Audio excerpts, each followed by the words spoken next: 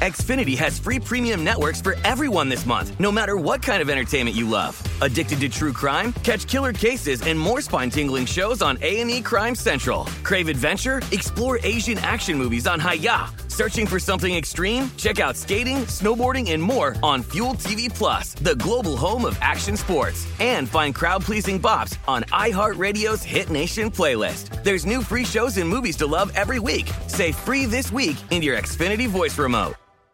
When you buy Kroger brand products, you feel like you're winning. That's because they offer proven quality at lower than low prices. In fact, we guarantee that you and your family will love how Kroger brand products taste, or you get your money back. So next time you're shopping for the family, look for delicious Kroger brand products, because they'll make you all feel like you're winning. Shop now, in-store, or online. Kroger, fresh for everyone.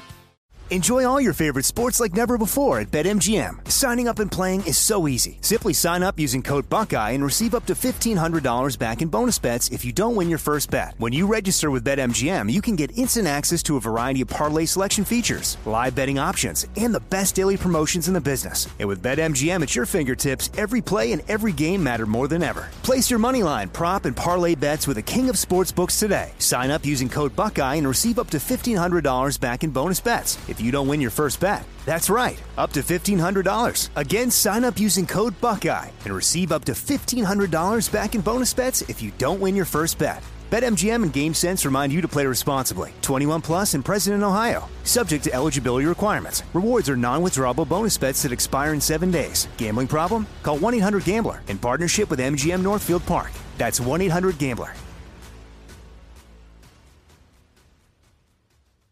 This is Mia from the very, very near future. We found out as we were live recording this episode that Teamsters leadership has cut a tentative agreement with UPS to try to avert the strike. So we've decided to leave this in, and you're going to hear us find this shit out literally in the middle of an interview of what we thought was going to be a really, really, really large strike starting. So enjoy. It's strike season here at It Could Happen Here, the podcast where things fall apart and sometimes you put them back together again.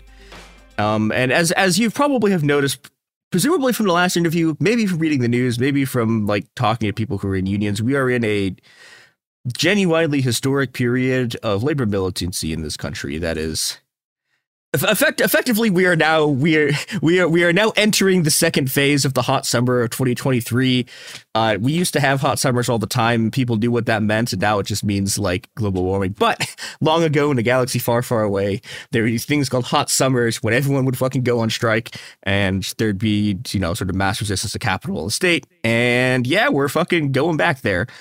And to talk with me about the next series of massive private sector strikes that we're about to get is Reese Smith and Oliver Rose, who are rank and file UPS workers and Teamsters, doing the standard disclaimer. These individuals do not represent the union or the positions of the union. They are speaking as individuals. Yeah, we have this is the disclaimer for the lawyers. It is also true. Yeah, but Reese and Oliver, welcome to the show. Hey, yeah, thanks for having us. Yeah, thank you much. Yeah, I'm really, really glad we can talk to you. So, all right, the day this is going out, it'll be 6 days before the Teamsters are potentially going to go on strike and the current contract runs out. Can we talk a little bit about who is going on strike and what do they do? Yeah, so there's going to be 340,000 UPS workers going on strike, and that's going to be, the inside warehouse workers, and that's going to be the delivery drivers, and also the feeder drivers and the 22-4s, like all of them. Could you explain what the last two are? Yes, yeah. So 22-4s is a classification of worker where they're kind of half inside and half driving. Something that the union has told us is that there's already been a tentative agreement that classification is not going to exist anymore. It was kind of a really raw deal for people that found themselves in that position. What was the other one that I mentioned? 22 Feeder fours. drivers, I think. Feeder drivers, yes. So feeder drivers are not your regular package delivery drivers. They drive the big semis that you see from like hub to hub and whatnot, and that's how they deliver. So those are the last two classifications that I mentioned. And yeah, we're all going to be going on strike, and well, we are potentially going to be on strike. And if we are, UPS is kind of going to be in a world of hurt because it is very hard to replace 340,000 workers in what economists have told me is a tight labor market. So, yeah, it's going to be very exciting. Yeah, I'm excited. Like, I don't know. You know, it was funny. So when SAG officially walked off and joined the WGA strike, that was the largest strike since, hilariously, the Teamsters went on strike in like the year I was born, in like 97. And hilariously, that is a title that if this happens, they're going to hold that title for like 1 month before this UPS strike replaces it as the largest strike in the U.S. since the 90s.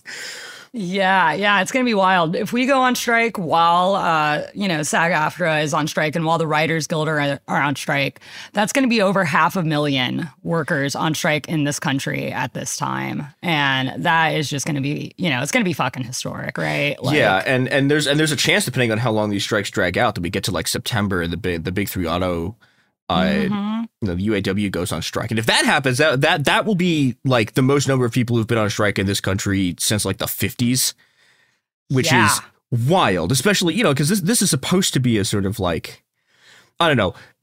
I think the sort of the especially interesting thing about this, right, is that actual union density is really low and hasn't been increasing that much. On the other hand, like, everyone seems to like unions and everyone wants to go on strike. And I don't know, it's a really interesting sort of set of conditions right now. Oh yeah. I'm very heartened by the support that unions have garnered, because as you mentioned, we are at a low union density. There was like that labor decline that happened, since the fucking like 70s and 80s, right? Like the backlash to organized labor. I am very hopeful that this strike wave can kind of turn that around, right? Yeah. Something that I've been thinking about a lot is, it's like UPS is a major company in a whole logistics sector, right? Yeah. And like we can set that standard for that logistics company, or like a piece of shit company like Amazon can. So if we win and we win big, that could absolutely encourage more organizing in those other sectors, leading to an increase of union density. So hopefully that's like the way forward past all these strikes. It'd be great. It's sorely needed. Absolutely. And even beyond, the logistics industry, I think we can show that, any company or corporation that, year after year is making these record-breaking profits, while meanwhile there's poor work conditions or even unsafe work conditions, there's pay that does not, allow, us to pay rent, put food on the table, that we can just show that, okay, we're done, with giving all of the wealth that we're creating to the company, and now it's going back into our hands. Yeah, and UPS fucking created $13 billion in profits last year. Yeah, and that's up from, I was just reading an article this morning in Jacobin written by a fellow UPS Teamster, and that's up from $6.5 billion in 2019. And they're also giving... So they doubled their profit. They've over doubled their profits in like 4 years. They've doubled their profits, and they keep trying to tell the union that, oh no, I'm just a poor pauper. We don't have money for your demands. Like we're just so poor. And it's like meanwhile, they're giving their fucking like CEO and shareholders like dividends and stock buybacks and all of that, in addition to the profits that they are reaping, right? Because profits is just the cream of the crop, right? Like that's everything past business expenses, what they're paying out, like salary. So that's not even being touched. And it's time for us to say we want that. We created that. So I think that leads into sort of the next thing I wanted to ask about, which is, can you talk a little bit about what the sort of specific grievances were that kicked this off? I'm assuming there are a lot because, this thing sucks. And there is a wide range of conditions because, for a long time, the contract hasn't kept up with both like economic and non-economic side of things. And we have kind of two dynamics where there's, over a majority of like part-time workers who aren't getting enough pay or hours, to afford to live. And then we also have, the full-time workers who inside warehouse could be working, 10, 12-hour shifts. We have drivers who are doing, 12-hour shifts and, even up to like 14 hours, every day. And then also getting, contacted to come in, on their day off, having to do 6-day weeks. Of course, on the driver's side, we have these escalating temperatures. And meanwhile, there's, no air conditioners in the vehicles. And same, thing in the warehouse. Because personally, I work inside warehouse as a loader. So I'm spend, virtually all my shift in a trailer, just loading boxes. There's no airflow. Those things, can, be 5 to 10 degrees hotter, like at a minimum than the ambient temperature. Last summer, like on a mid-90 day, I recorded 108 degrees, inside the trailer. So, there's not necessarily any kind of protections currently for that. So, that's one big lack in the contract is having those kind of, heat protection and, preventing heat illnesses. That can just kill people. And we've talked about on the show before, people who've died like working conditions like that because, it was too hot, but their bosses were like, fuck you, we don't care. Like, keep unloading this stuff. Yeah, and it's absolutely tragic. I know we had a, UPS Teamster, I believe in California, who died due to the extreme heat conditions last summer. And also there was another case where I think a driver stopped at like a convenience store to buy a drink, and, was fired for making, an off-route stop, even though they tell us, take breaks when you need it, but they don't actually mean it. Because obviously, you wouldn't be being disciplined or fired. One of the things that I saw was part of negotiations that UPS had offered to be like, oh, we'll put in air conditionings in all new vehicles. And I was looking at this and I was like, this is the Clean Air Act loophole. I remember this. If you only specify new vehicles, they'll just never replace the old ones. Yeah, absolutely. And, with these companies, they're going to be looking for those loopholes, right? Yeah. And I don't know that I've seen a vehicle that looked new. When I'm at my hub, I'm also inside worker. And they all look like they've been around a while. And I don't know that they've been spending the capital to get those new vehicles. So that's absolutely something that we're going to, keep their feet to the fire on, so to speak. Yeah. And then in terms of other conditions that are like really leading up to this, right now there is a big problem with MRAs. And no, not the MRAs you all might be thinking of. This is a market rate adjustment. And both are bad. Both are bad. We are staunchly against both MRAs. And essentially what an MRA does is it sounds good at first. It gives the company leeway to, potentially increase our pay, right? Beyond what's just stipulated in the contract. However, when you kind of get late into the contract, like, towards the expiration date, the base pay that was agreed on for the last contract is no longer acceptable. And while it gives them the leeway to increase our wage, they can always go back down to the lower wage, should they choose to. And last year at the hub that I worked at, it was right after peak. In peak season, we were hired on at $27 an hour. And come February, we're all walking into the job. And there's one of the supervisors there who is frankly looking like she's not having a good time, having to stop to talk to each of us to explain, Oh yeah, so we are going to be bringing your pay down to $15.50 an hour. Jesus. But I know, but don't worry. There's an attendance bonus. There's an attendance bonus of $120 if you make all your shifts. And that really fucking sucked. Like if you get sick, like, okay, so like at this hub that I work at one of the few hubs that don't have what's called the hourly guarantee. Most hubs have an hourly guarantee. If you're a part-time worker, you have an hourly guarantee of 3.5 hours a day. So if they say that there's no work to be done, you can say, I want that hourly guarantee, and they either find you more work to do or they pay that out. And then for full-time workers, that's 8 hours. I work at one of the few hubs that doesn't. It's a classification related to the type of hub that I am at. And so I'm only like, at this hub, I work maybe 12 hours a week if I'm lucky. So this is 12 hours a week at $15.50 an hour with an attendance bonus. But if I get sick one of those days, that means I have a weekly paycheck that is going from roughly $200 to like maybe roughly $80. And that is just, it's totally, totally unacceptable. Yeah. The way that they can kind of on.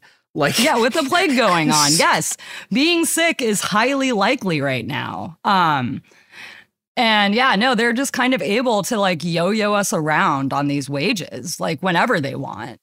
And so a demand that is being circulated in the grassroots of the union, leadership hasn't really talked about it, to my knowledge. But there is a petition going around to have a starting wage of $25 an hour. And, right now that would only be because right now this year I'm making 24 and they didn't do that bullshit. I think kind of in anticipation of the strike coming. They didn't want to make us, more angry. And so that would only be $1 increase for me. But also it would prevent them from doing that in the future. Right. Yeah. So. Yeah, no, I like Reese, also was affected by the MRA, but luckily not as severe. My pay went from 26 down to 23 an hour.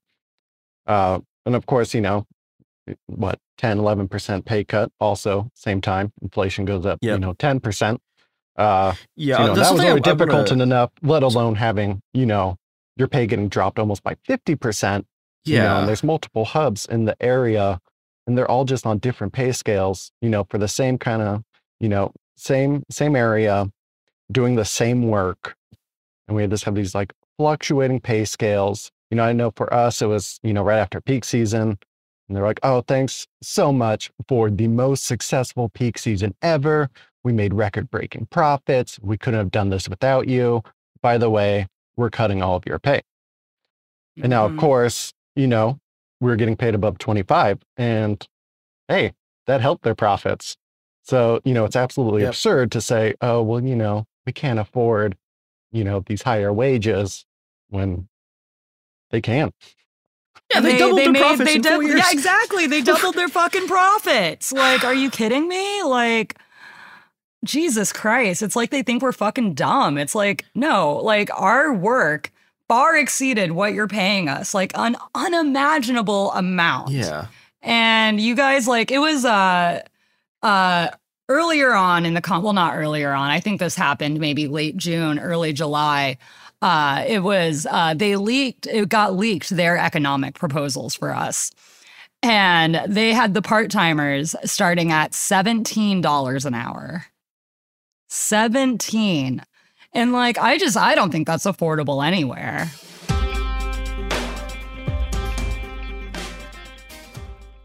Xfinity has free premium networks for everyone this month, no matter what kind of entertainment you love. Addicted to true crime? Catch killer cases and more spine-tingling shows on A&E Crime Central. Crave adventure? Explore Asian action movies on Hi-Ya. Searching for something extreme? Check out skating, snowboarding, and more on Fuel TV Plus, the global home of action sports. And find crowd-pleasing bops on iHeartRadio's Hit Nation playlist. There's new free shows and movies to love every week. Say free this week in your Xfinity voice remote. Enjoy all your favorite sports like never before at BetMGM. Signing up and playing is so easy. Simply sign up using code Buckeye and receive up to $1,500 back in bonus bets if you don't win your first bet. When you register with BetMGM, you can get instant access to a variety of parlay selection features, live betting options, and the best daily promotions in the business. And with BetMGM at your fingertips, every play and every game matter more than ever. Place your moneyline, prop, and parlay bets with the king of sportsbooks today. Sign up using code Buckeye and receive up to $1,500 back in bonus bets if you don't win your first bet. That's right, up to $1,500. Again, sign up using code Buckeye and receive up to $1,500 back in bonus bets if you don't win your first bet. BetMGM and GameSense remind you to play responsibly. 21 plus and present in Ohio. Subject to eligibility requirements. Rewards are non-withdrawable bonus bets that expire in 7 days. Gambling problem? Call 1-800-GAMBLER in partnership with MGM Northfield Park. That's 1-800-GAMBLER.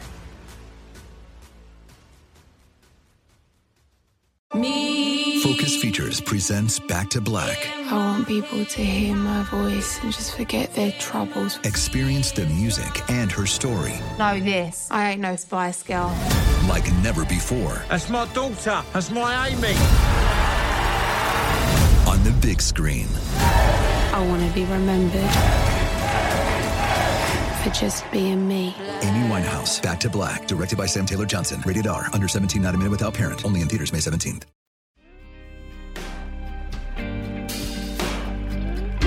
That's the thing I'm going to mention that I think is really important, but isn't particularly well understood. So, if you go back to like the original 515 campaign, right, $15 minimum wage, like that wage, which was already like kind of nonsense in like 2012, like with inflation, that's like 1930 now. Yeah. So this is, this is how much like inflation has sort of deteriorated wages, and that's just sort of like, in the economic terms, like inflation is like the bundle of goods, right? And that's not accounting for the fact that, for example, the increase in housing prices has been way higher than the sort of like average rate of inflation, right? Healthcare costs are increasing higher than the sort of quote unquote average rate of inflation. And so like, yeah, it's like, yeah, this sounds like a lot of money. It's fucking not. Like, it's like simply is not. Like, yeah, I heard at a rally not too long ago from one of the speakers for it was a Teamster rally that, we're getting our members hyped and all of that. And one of the speakers mentioned that for our city, a minimum wage that could be livable would be $26 an hour. And I'm just like, yeah, that seems about right. And that's like the bare minimum. That's like, okay, I can eat enough, I can pay my rent, and I probably don't have a whole lot left over. So. Yeah, especially when we have, like average rent, for one bedroom, around like $1,500, these days. And so many landlords want 3 times, that rent and income. So, I was actually just kind of, writing, doing the math last night. I was just like, oh, okay. So on my hours, I would actually need $43 an hour, just to, be making 3 times the average monthly rent. Yep. Yeah. So that's definitely why, $25, an hour is the minimum, that, I think we can settle for. I would love to see it higher, but also recognize, maybe 25 still not quite cutting it, in a more urban area, but, there's going to be a lot of people where that's, significant gains that are going to help so much, to meet their material needs.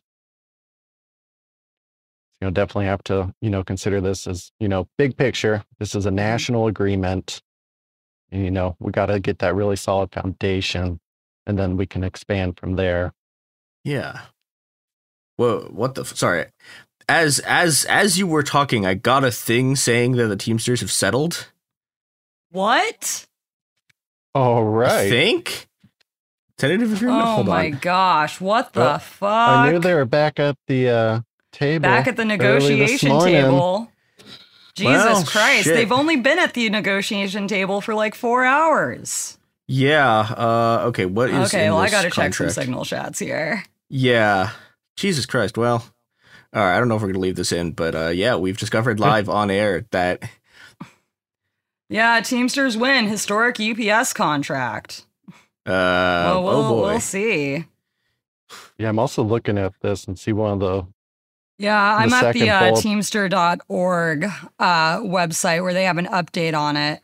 Yeah, and at least, speaking of wages, at least one of the first things I'm seeing is existing part-timers will be raised up to no less than $21 per hour immediately, and part-time seniority workers earning more under a market rate adjustment would still receive all new general wage increases. Yeah, this is I'm not stoked on those wages. Yeah. Yeah, no, I'm definitely I am 25 or bust on this. Yeah. All right, so that will change things. That definitely changes the timeline. Because this still has to be sent out to be voted on and approved by membership. Yeah. And what we learned there was a call not too long ago where they kind of explained the process of it. So in the event that they would reach a tentative agreement, that gets sent out to us, we vote from home, and it takes about 3 weeks for it to ratify. There is still a possibility that membership could vote to reject it, in which case they would be going back to the bargaining table. Mm-hmm. And we could potentially be going on strike then. But this does set it back by now 3 weeks. Yeah. It'll be interesting to see what the TDU, which is the Teamsters for a Democratic Union, which is a reform caucus inside our union. It'll be interesting to see what their line is on this. So, oh my gosh. What a bomb drop to get in the middle of a podcast about this. Yeah, okay, unfortunately can't even speak to it since skimmed a little bit of it. And Yeah. Do they actually have the full agreement out, or do they just have like this stuff? They will not have the full agreement out. Something that we've been having a little bit of frustrations within our union is that we do not have open bargaining. Oh, so bargaining happens. Bargaining happens behind closed doors. Jesus Christ. And they occasionally give us updates about what's happening, but we don't really get to see the full picture until we're going to be voting on it. And I obviously think this is bad for a number of reasons. Yeah. One, and a big primary one, is these contracts that are negotiated. I was about to go get my copy of the contract so I could show you, and then I remembered this is a podcast, and that's not actually going to be helpful for hey, people listening. We do visual bits on this podcast all the time. It's fine. Yeah. So the size of our contract is about the size of a pocket Bible. Jesus. It is very, very big. Yeah. And it's, it's written in that legalese and stuff like that. And so it's not very accessible to most of our members. And so, if we had open bargaining, if we had consistent like updates where our union leadership would be like, all right, so this is what we've agreed upon so far. This is what we've rejected. This is what it all means. In the lead up to whether or not you vote no, membership could have a far more comprehensive understanding of what is in the contract instead of waiting until the very end as we got little bits, pieces, and snippets. And then being like, okay, well, read this and decide how you feel. Yeah, I mean, that's it. I don't know. If it feels like a system that's just sort of kind of designed to railroad people into signing whatever contract negotiators agree to, which is kind of a disaster. And without that transparency, I mean, all of us rank and file members are, essentially being removed from the process, being involved in the decision making, stipulating what's going to do it, to meet our needs. What do we need, out of these, 5-year contracts? And, I think it was just, a few days ago, get an update from the local, basically a week before, the contract ends. And they're, talking about this is like one of the most transparent contracts there's ever been. There's all these updates and, there's more rank and file, members involved in the bargaining. And it's like, well, that's great. That shows, how far, we've come, I guess. But also it's still it's kind of sad to think that, this process that's all bound by NDA is the most transparent it's been. And also the fact that you're finding this out live on air from like their press release that they put out on Twitter. It's like, what? Yep. Oh my gosh. Absolutely absurd. So it seems like this is an agreement that is going to be pushed by union leadership as a vote yes on, which is a kind of a far cry from earlier in July when when the Teamsters were telling UPS, you need to present us with either an agreement that we like actually agree with or present your last best final offer by July 5th, right? Yeah. And yeah.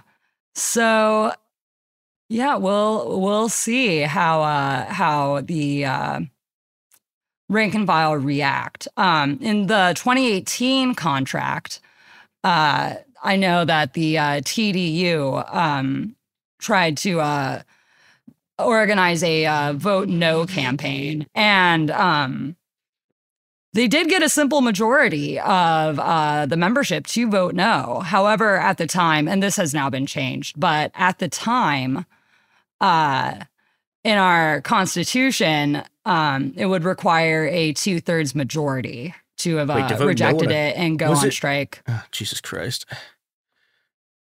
Was that because it has one of those weird like electoral college systems, or was it like you need 2/3 to reject a contract? It was a you need 2/3. That has been changed when the reform slate was elected and they had their Teamsters convention, they changed the Constitution so that it would be a simple majority. Mm-hmm. So yeah, we'll see what the line that TDU wants to take. Mm-hmm. And we'll see. This certainly puts a wrinkle in things. I'm going to be honest. I was actually really looking forward to strike pay because my strike pay would have paid more than my actual job does. Yeah. And I mean, I think there's a few things that we can sort of immediately talk about from this. One is that it doesn't nothing they've put out here from what I've read so far. I'm reading from the Teamsters website, says they're doing anything about market rate adjustments at all. Mm-hmm. And the second thing is that, we were talking earlier before we knew that there was a strike about sort of the impact of this on the entire class. And it really looks like both the Teamsters and UPS, really wanted to cut a deal as, part of this attempt to keep everything going and to keep this stuff from happening, which, I mean, I think makes sense, right? If you're, if you're UPS, you don't act like we're having an actual sort of workers insurgency, having a summer this hot, isn't good for it isn't good for UPS. It's arguably not good for some of the more sort of conservative union leaderships either, who unlike a lot of workers do not want to be on strike because that cuts into the sort of war chest of capital that they have to manage. Yeah, absolutely. They're just recently on Twitter, or excuse me, X. It's X now. But just recently on Twitter, there was a fair amount of strike discourse. And there was labor activists and stuff saying that, it's good. It's good for, if they reach a tentative agreement that, I saw this. That if they reach a tentative agreement that, makes those material gains, it's better to not go on strike. I know. And to me, that's a little bit wild because one, there is so much and we could demand so much more. Yeah. But also collective action, in order to be consistent, to be good at it, it requires you to undertake it. Right. Yeah. And, when I think about how our local is, they have a very service model orientation to unionism as opposed to an organizing model. And I was really under the impression that this potential strike could have kind of like, lit a fire under their ass and like kind of got back into like the organizing aspect of unionism, right? And like they weren't that great at that. I swear, sometimes we would talk to them about like, hey, so like, have you tried like mobilizing members? Have you tried like showing up at the gates? Have you like, you can like, there's like programs out there where you can text your entire membership about like, come to this like contract update. And it's like we were just speaking a different language. Like they just had no idea. Like they had no idea. And they would look at our union meetings where like, we represent like, I think over like, I think well over like 1,000 workers. I don't have the numbers on that, so I'm not going to get more specific. But like well over that. And they would look at our union meetings where we have maybe 50 to 70 people, and they're just kind of like, well, this is just as good as it's going to get. And that's nonsense. Like it's nonsense. It's nonsense. Like, like back in the fucking like, from like the 10s to the 50s, union meetings would bring in just so many people, and they don't have anywhere near the like technological advantages that we have now. And it was just, it's very much of like, yes, you tell us about your grievances. We get those filed and we do make those like wins for you. And like, that's good. Like, there are some unions that barely do that much. And the fact that they do that is great.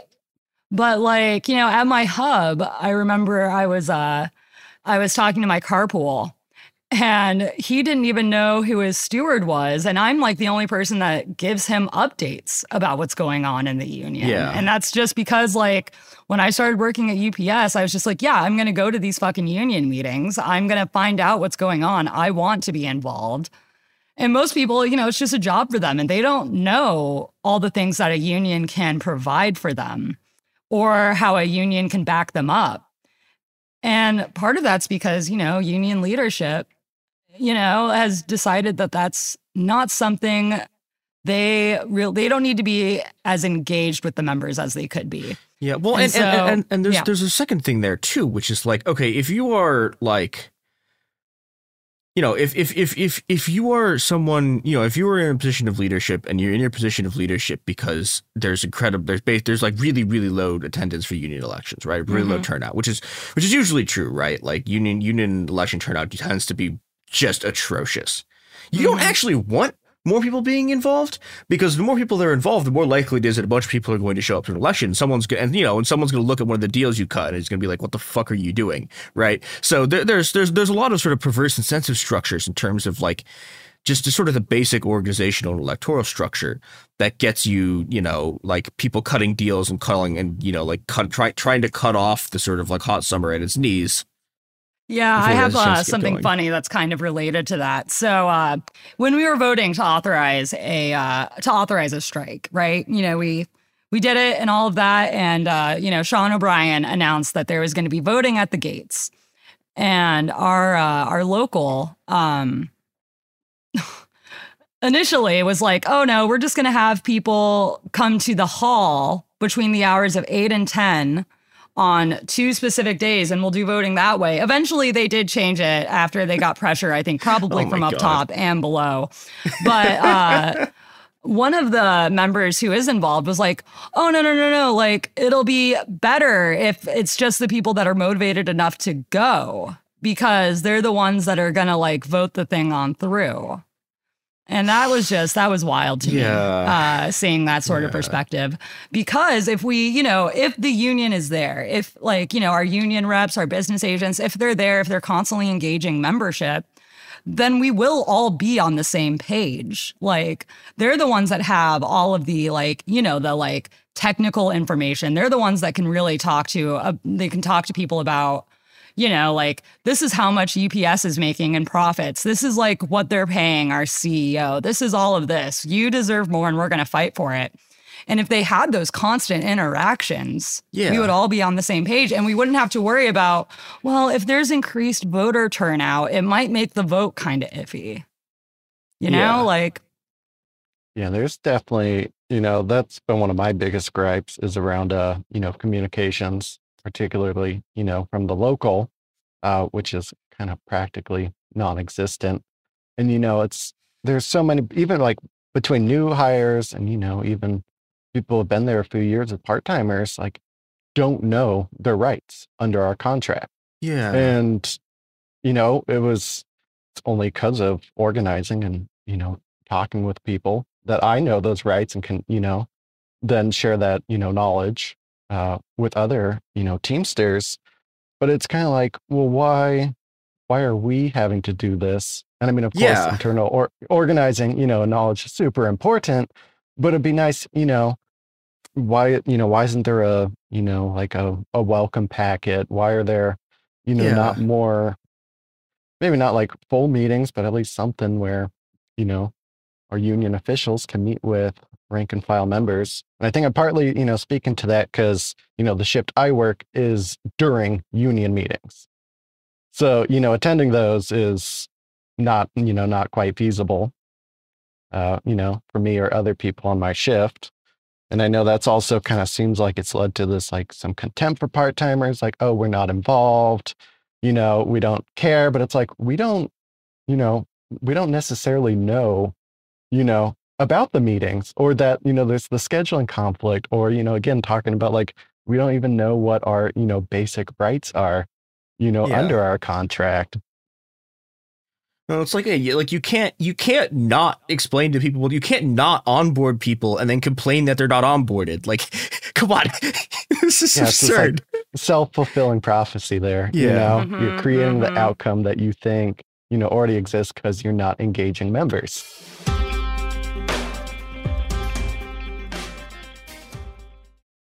Xfinity has free premium networks for everyone this month, no matter what kind of entertainment you love. Addicted to true crime? Catch killer cases and more spine-tingling shows on A&E Crime Central. Crave adventure? Explore Asian action movies on Hi-Ya. Searching for something extreme? Check out skating, snowboarding, and more on Fuel TV Plus, the global home of action sports. And find crowd-pleasing bops on iHeartRadio's Hit Nation playlist. There's new free shows and movies to love every week. Say free this week in your Xfinity voice remote. Enjoy all your favorite sports like never before at BetMGM. Signing up and playing is so easy. Simply sign up using code Buckeye and receive up to $1,500 back in bonus bets if you don't win your first bet. When you register with BetMGM, you can get instant access to a variety of parlay selection features, live betting options, and the best daily promotions in the business. And with BetMGM at your fingertips, every play and every game matter more than ever. Place your moneyline, prop, and parlay bets with the king of sportsbooks today. Sign up using code Buckeye and receive up to $1,500 back in bonus bets if you don't win your first bet. That's right, up to $1,500. Again, sign up using code Buckeye and receive up to $1,500 back in bonus bets if you don't win your first bet. BetMGM and GameSense remind you to play responsibly. 21 plus and present in Ohio. Subject to eligibility requirements. Rewards are non-withdrawable bonus bets that expire in 7 days. Gambling problem? Call 1-800-GAMBLER in partnership with MGM Northfield Park. That's 1-800-GAMBLER.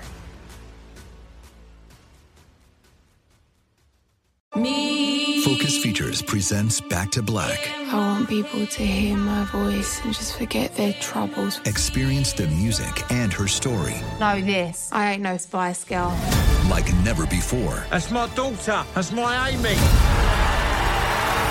On the big screen. I want to be remembered for just being me. Amy Winehouse, Back to Black, directed by Sam Taylor Johnson. Rated R, under 17, not admitted without parent. Only in theaters May 17th.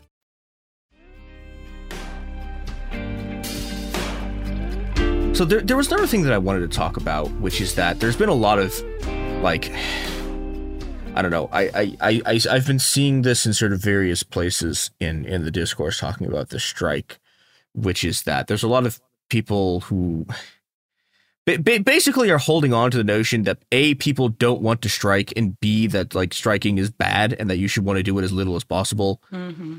And you know, this pisses me off for like a lot of reasons. One of which is that like my grandma was a Teamster and she was a union punch card operator like back in like the 70s and 80s. And you know, my grandma is like not like a leftist, right? Like we have to stop her from giving money to the Falun Gong. Like she's so, you know, this is the kind of person we're dealing with here, right? But like she loved going on strike, right? Like and that's the thing that like my family, who's not like particularly sort of labor friendly, or like, oh yeah, no, we love going on strike because that's why she has insurance, right? It's because the Teamsters would go on, like in the 80s, Teamsters would go on strike. And I think that's another thing that's like this, this kind of, well, okay, there's two ways to look at it. One is that it's a fundamental misreading of the situation that's happening right now, which is, no, people absolutely love going on strike. People are really excited to go on strike. People whose politics are not like, people whose politics are not aligned with the left really like going on strike and are really excited about it. And this is something that's happening sort of irrespective of, there's been a bunch of wildcat strikes. This is something that's been happening sort of irrespective of like actual union membership as people want to do this. We've also seen sort of the great resignation over the last few years of, what is effectively a massive, like part of the reason the conditions for labor are like this strong right now is because there's been this massive informal strike of people just sort of, walking off the job, like deciding their job fucking sucks and quitting. And that's been putting a lot of pressure on employers. And, and simultaneously, this, I think the reading of this that's more sort of cynical is that like these people know this, right? They know that people want to go on strike and they're looking at it and they're terrified. And their conclusion is like, we have to fucking stop. We have to stop this wave of labor militancy before it gets going, because if it gets going, if you're like a sort of centrist liberal politician, or if you're like a conservative union bureaucrat, like that's terrifying for you. Then there's a lot of people who have a lot to lose if a really sort of unprecedented wave of labor militancy gets going. Yeah, absolutely.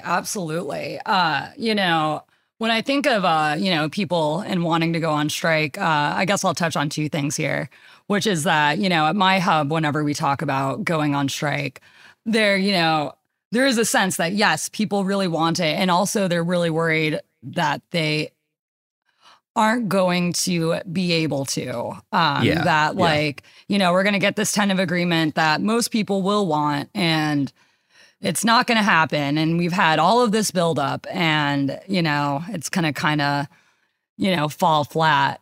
And then, also I've spent a fair amount of time on picket lines as like a community supporter.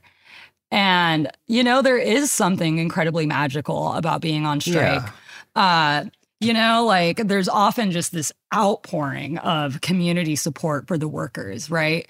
And workers get to see that their labor is extremely valued by the larger community. And I think that is really important. I think that builds bonds of solidarity. And you get to see the other unions who come out in support of your strike. And then, you go and support them. And then it creates these bonds that, aren't really, they can be achieved without it, but it's just so much more bonding. I guess I'm going to use the term bonds a lot, and there really isn't a substitute for it. And then people also, they get to experience the power that they have as, as labor, right? Like they realize it's like, oh, wait, no, like I'm on strike and this company is like, the shit is hitting the fan for them because they don't have us who know how to do our jobs in there doing them, right? Like, I was at a picket line for this other company a few years back, and like the workers there on the line were constantly giving me updates. They'd be like, yeah, man, it's wild. I heard in there that like, the managers are trying to do our jobs and like none of what they make is edible and they're throwing it all away. And machines like, are breaking. The machines are breaking. Like, and so they're seeing that, yes, their labor is specific. It has value. It is necessary and crucial. And they are getting that community support. And, there's not a lot of other opportunities for those realizations to happen. So.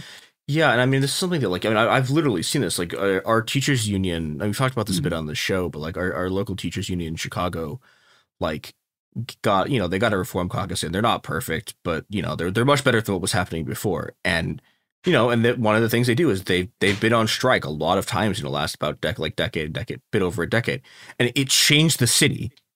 Like Chicago is was for decades and decades and decades this just like interminable machine run like neoliberal hellhole, And, you know, I mean, I'm not going to say like Chicago's like some kind of like, you know, like beacon of the left or whatever, but like the city is just different after it. And it wasn't just the one on strike. They kept going on strike and they kept going on strike. And, you know, you can look at the quality of their wins and you can sort of like, you know, like, I mean, there's that, like, I know people who like have quibbles with sort of like exactly what happened in the contract negotiations, but like, you know, they went on strike multiple times and they won. And that really, and you know, the other thing that happened is the thing you were talking about, right? Is like suddenly you're at these pickets and like the entire community is showing up, like everyone's showing up with food. Like it changed the city. And, you know, and I think this gets at another thing I think is important here about, and what's, you know, sort of the potential that's being averted is the interesting thing about this strike wave is that we've had a number, you know, we had like we had sort of the wildcat teacher strikes in 2017. We've had a couple of waves of teacher strikes, but like most of the strikes that have been happening are public sector unions. Mm-hmm. We haven't had these giant strikes other than basically, I mean, there's been some, right? There's been a lot of strikes in the healthcare sector, but we haven't had a strike like at this scale in the private sector in, you know, outside basically like the Teamsters and like the Teamsters and like the Guild are like the only two big unions on that scale who go on strike like even kind of regularly. Even that's like a once in like 20-year thing, right? Mm-hmm.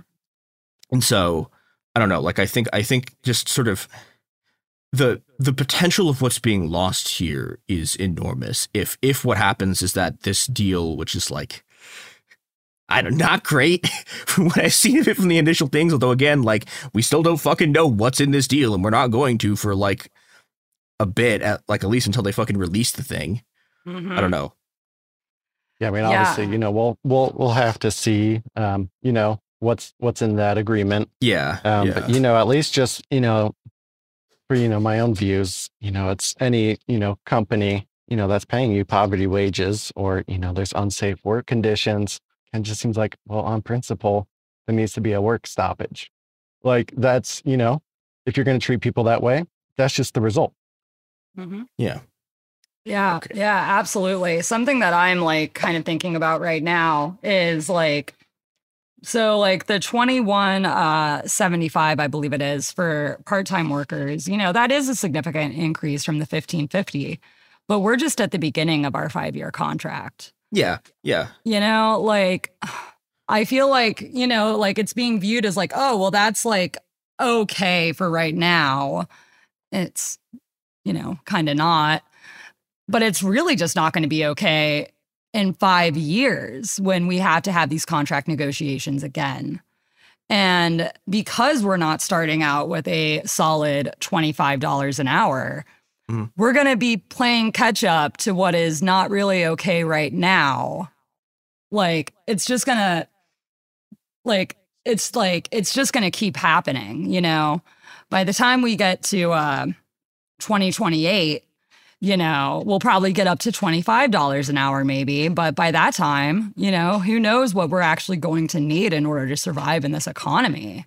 Yeah. So, you know, I feel like that wage is just it's not proactive enough for what we're going to need in the coming years.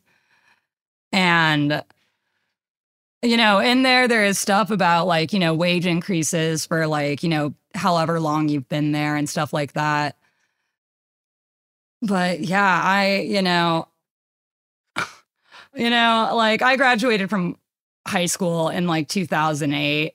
And I just feel like my entire life, the economy has just been fucking shitty. And when they tell me the economy is great, my finances are still fucking shitty. And, yeah, I mean, look, you know, like this is the one of the old 2011 slogans that like, well, I guess this is also 2008 slogan that like people need to fucking remember is that when the bank takes your house, GDP goes up, right? Yeah. The economic indicators that we have are you know, they are bourgeois economic indicators, right? Like they are designed to measure how well capital is being extracted from you. Mm-hmm. Yep. Definitely no reflection on our actual, you know, day-to-day lives, you know, what our needs are. Just, and hey, some people made money off of your labor, so things are good. Unless, you know, you're the laborer. Yeah. And like, you know, I think another thing that like happens a lot is like, Yeah, like, it is entirely possible that a bunch of people who are, making like $70,000 a year are fucking doing great right now. And it's like, well, bully for them. Like, we're fucking not. So. Yep. Yep. Yeah. And, and speaking to the, what does things, look 5 years out, which, it seems like, things just kind of get exponentially worse. I don't know what, the environment, what our climate's going to be. I don't know what, inflation or food costs, it's going to be. And, so far, I'd need to see what the tentative agreement has on that market rate adjustment. And then there's also the cost of living adjustment too, which at least what I believe is, it doesn't kick into like you've been there for 5 years. So I guess you just aren't living for those first 5 years. I don't know. It's great that that my utilities and my rent waives my bills for the first 5 years that I worked for UPS. Someone also like go find the statistics on how many people get fired at 4 years and 11 months. Like, yeah. And that's, I mean, that's also when the pension minimum investment time is 5 years.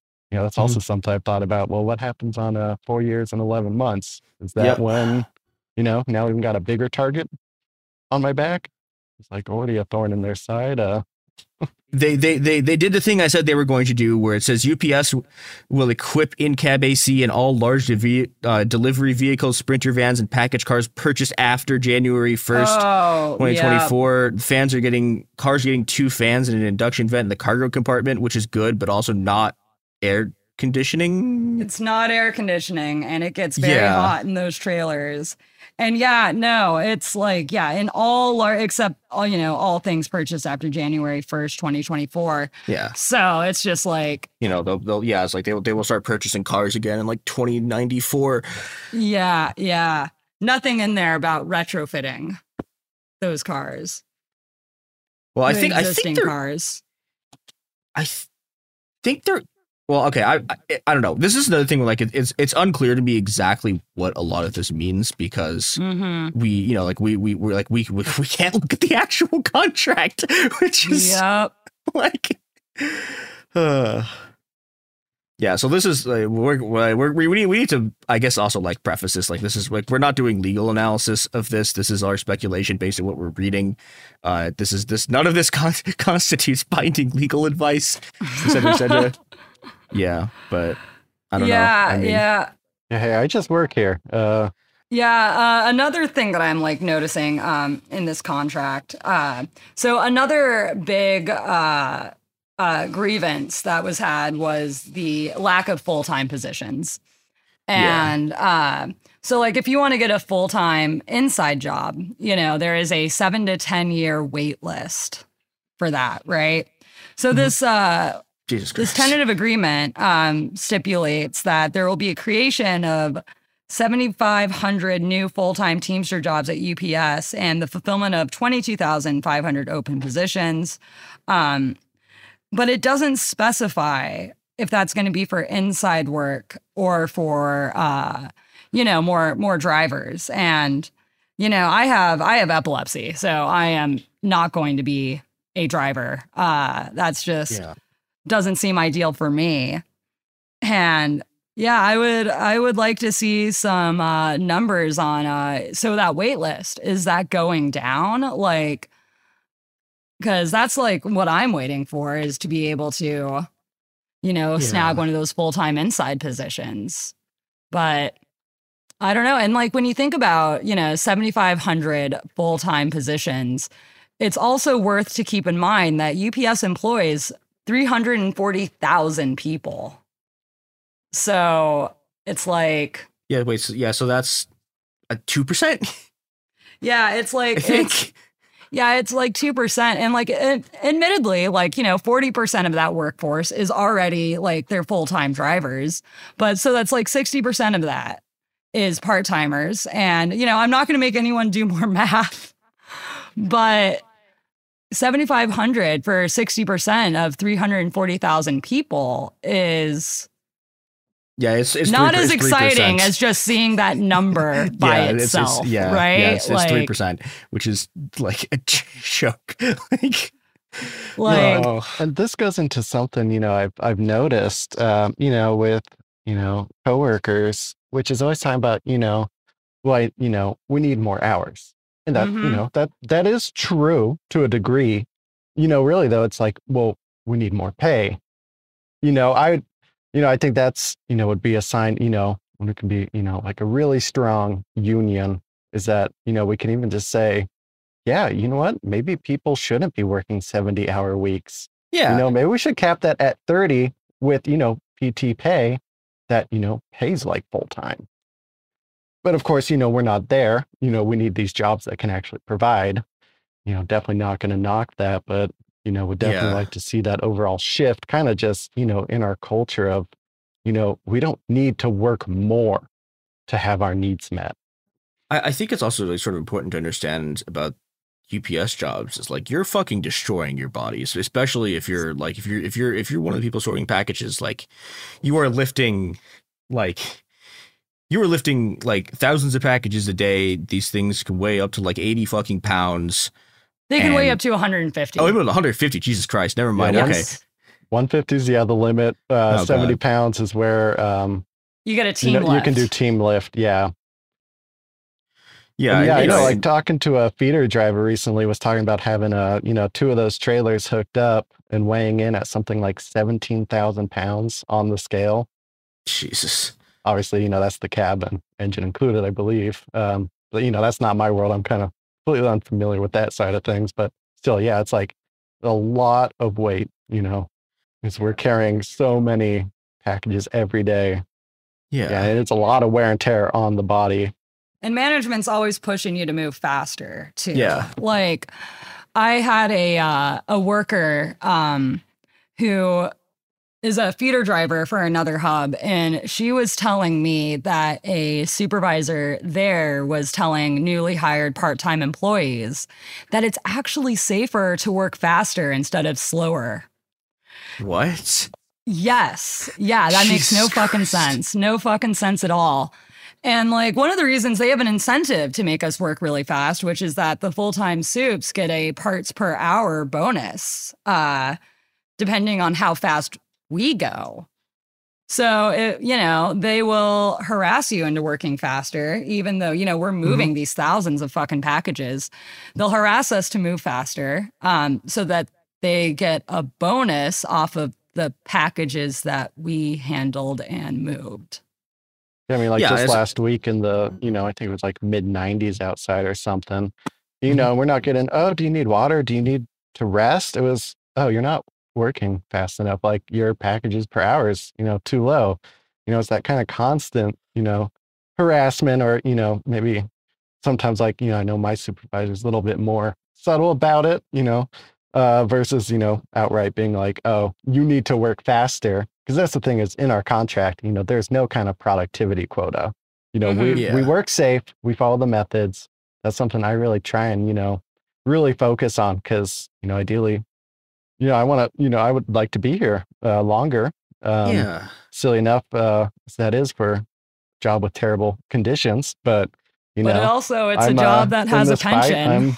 And that's the big thing. And it's like, I don't, what's a pension going to do if, I'm, have some kind of, grave injury from the job. Yeah. Or, if you're fucking no pension, but still.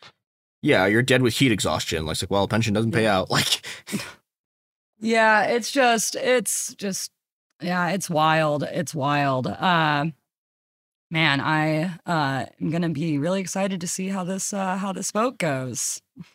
Yeah, it's gonna be an interesting day at work. Later. Yep. I'm sure that I'll have those people that know that I know about the union come up and talk to me to ask me what I think about it. Because I'm the only person they know that knows anything about the union. Because as we talked about earlier, union reps just are barely ever there. Yeah. And yeah, we'll see.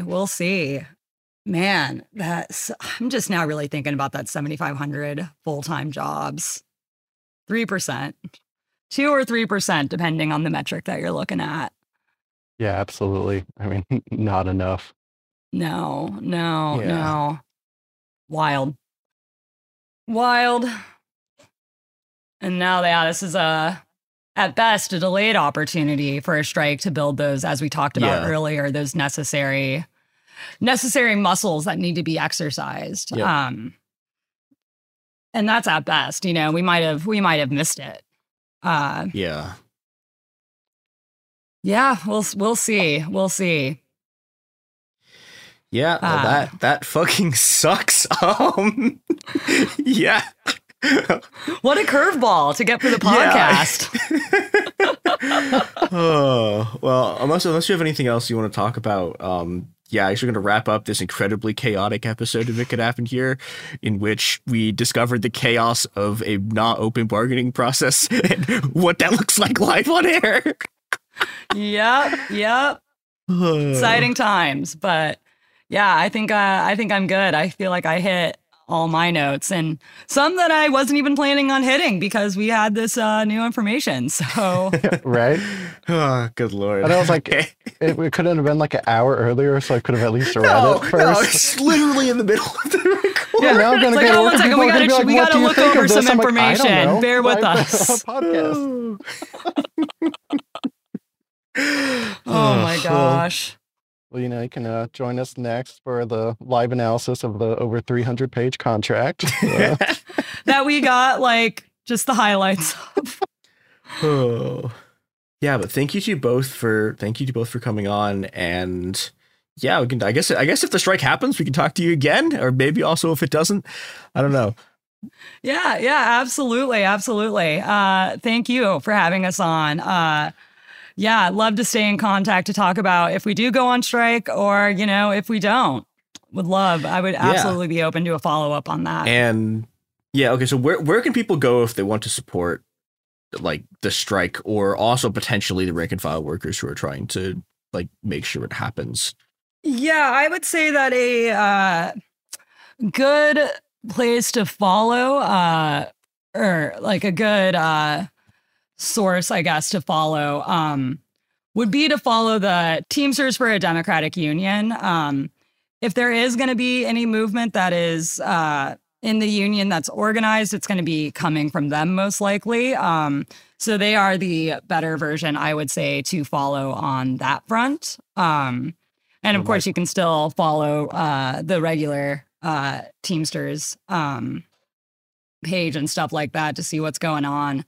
But yeah, that's going to be weird. I don't know what the TDU line is going to be on this. Yeah. So it's we'll see, and hopefully, if we can strike, obviously, come out to support your fellow workers, and too, we'll also be able to coordinate, with rank and file union reps, what kind of needs there might be out on the picket line.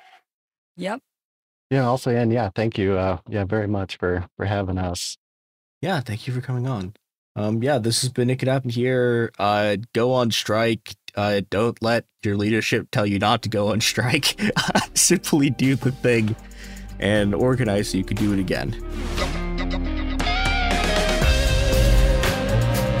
It Could Happen Here is a production of Cool Zone Media. For more podcasts from Cool Zone Media, visit our website, coolzonemedia.com, or check us out on the iHeartRadio app, Apple Podcasts, or wherever you listen to podcasts. You can find sources for It Could Happen Here updated monthly at coolzonemedia.com/sources. Thanks for listening.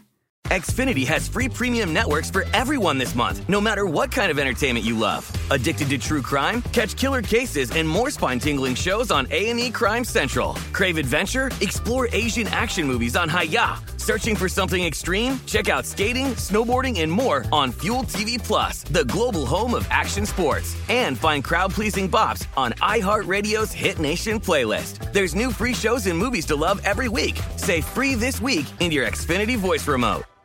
Do you dream of a healthier life, but education feels out of reach? Trinity School of Natural Health makes holistic education accessible with online programs to fit your busy schedule. Trinity School of Natural Health makes holistic education accessible with online programs to fit your busy schedule. Trinity School's Certified Natural Health Professional Program is the perfect entry point to gain foundational knowledge to empower yourself, your family, and your community to live healthier lives. Turn your passion into a career. Visit trinityschool.org for more info now. Open a limited-time 11-month certificate at Kemba Financial Credit Union. At 5.25% APY, it's more than triple the national average, plus it's a safe and secure way to grow your money. Visit your local branch or kemba.org/cb for details. Offer expires May 31st, 2024. APY equals annual percentage yield. Restrictions apply. $500 minimum and $250,000 maximum deposit. Advantage status required. Comparison based on bank rate average. Federally insured by NCUA.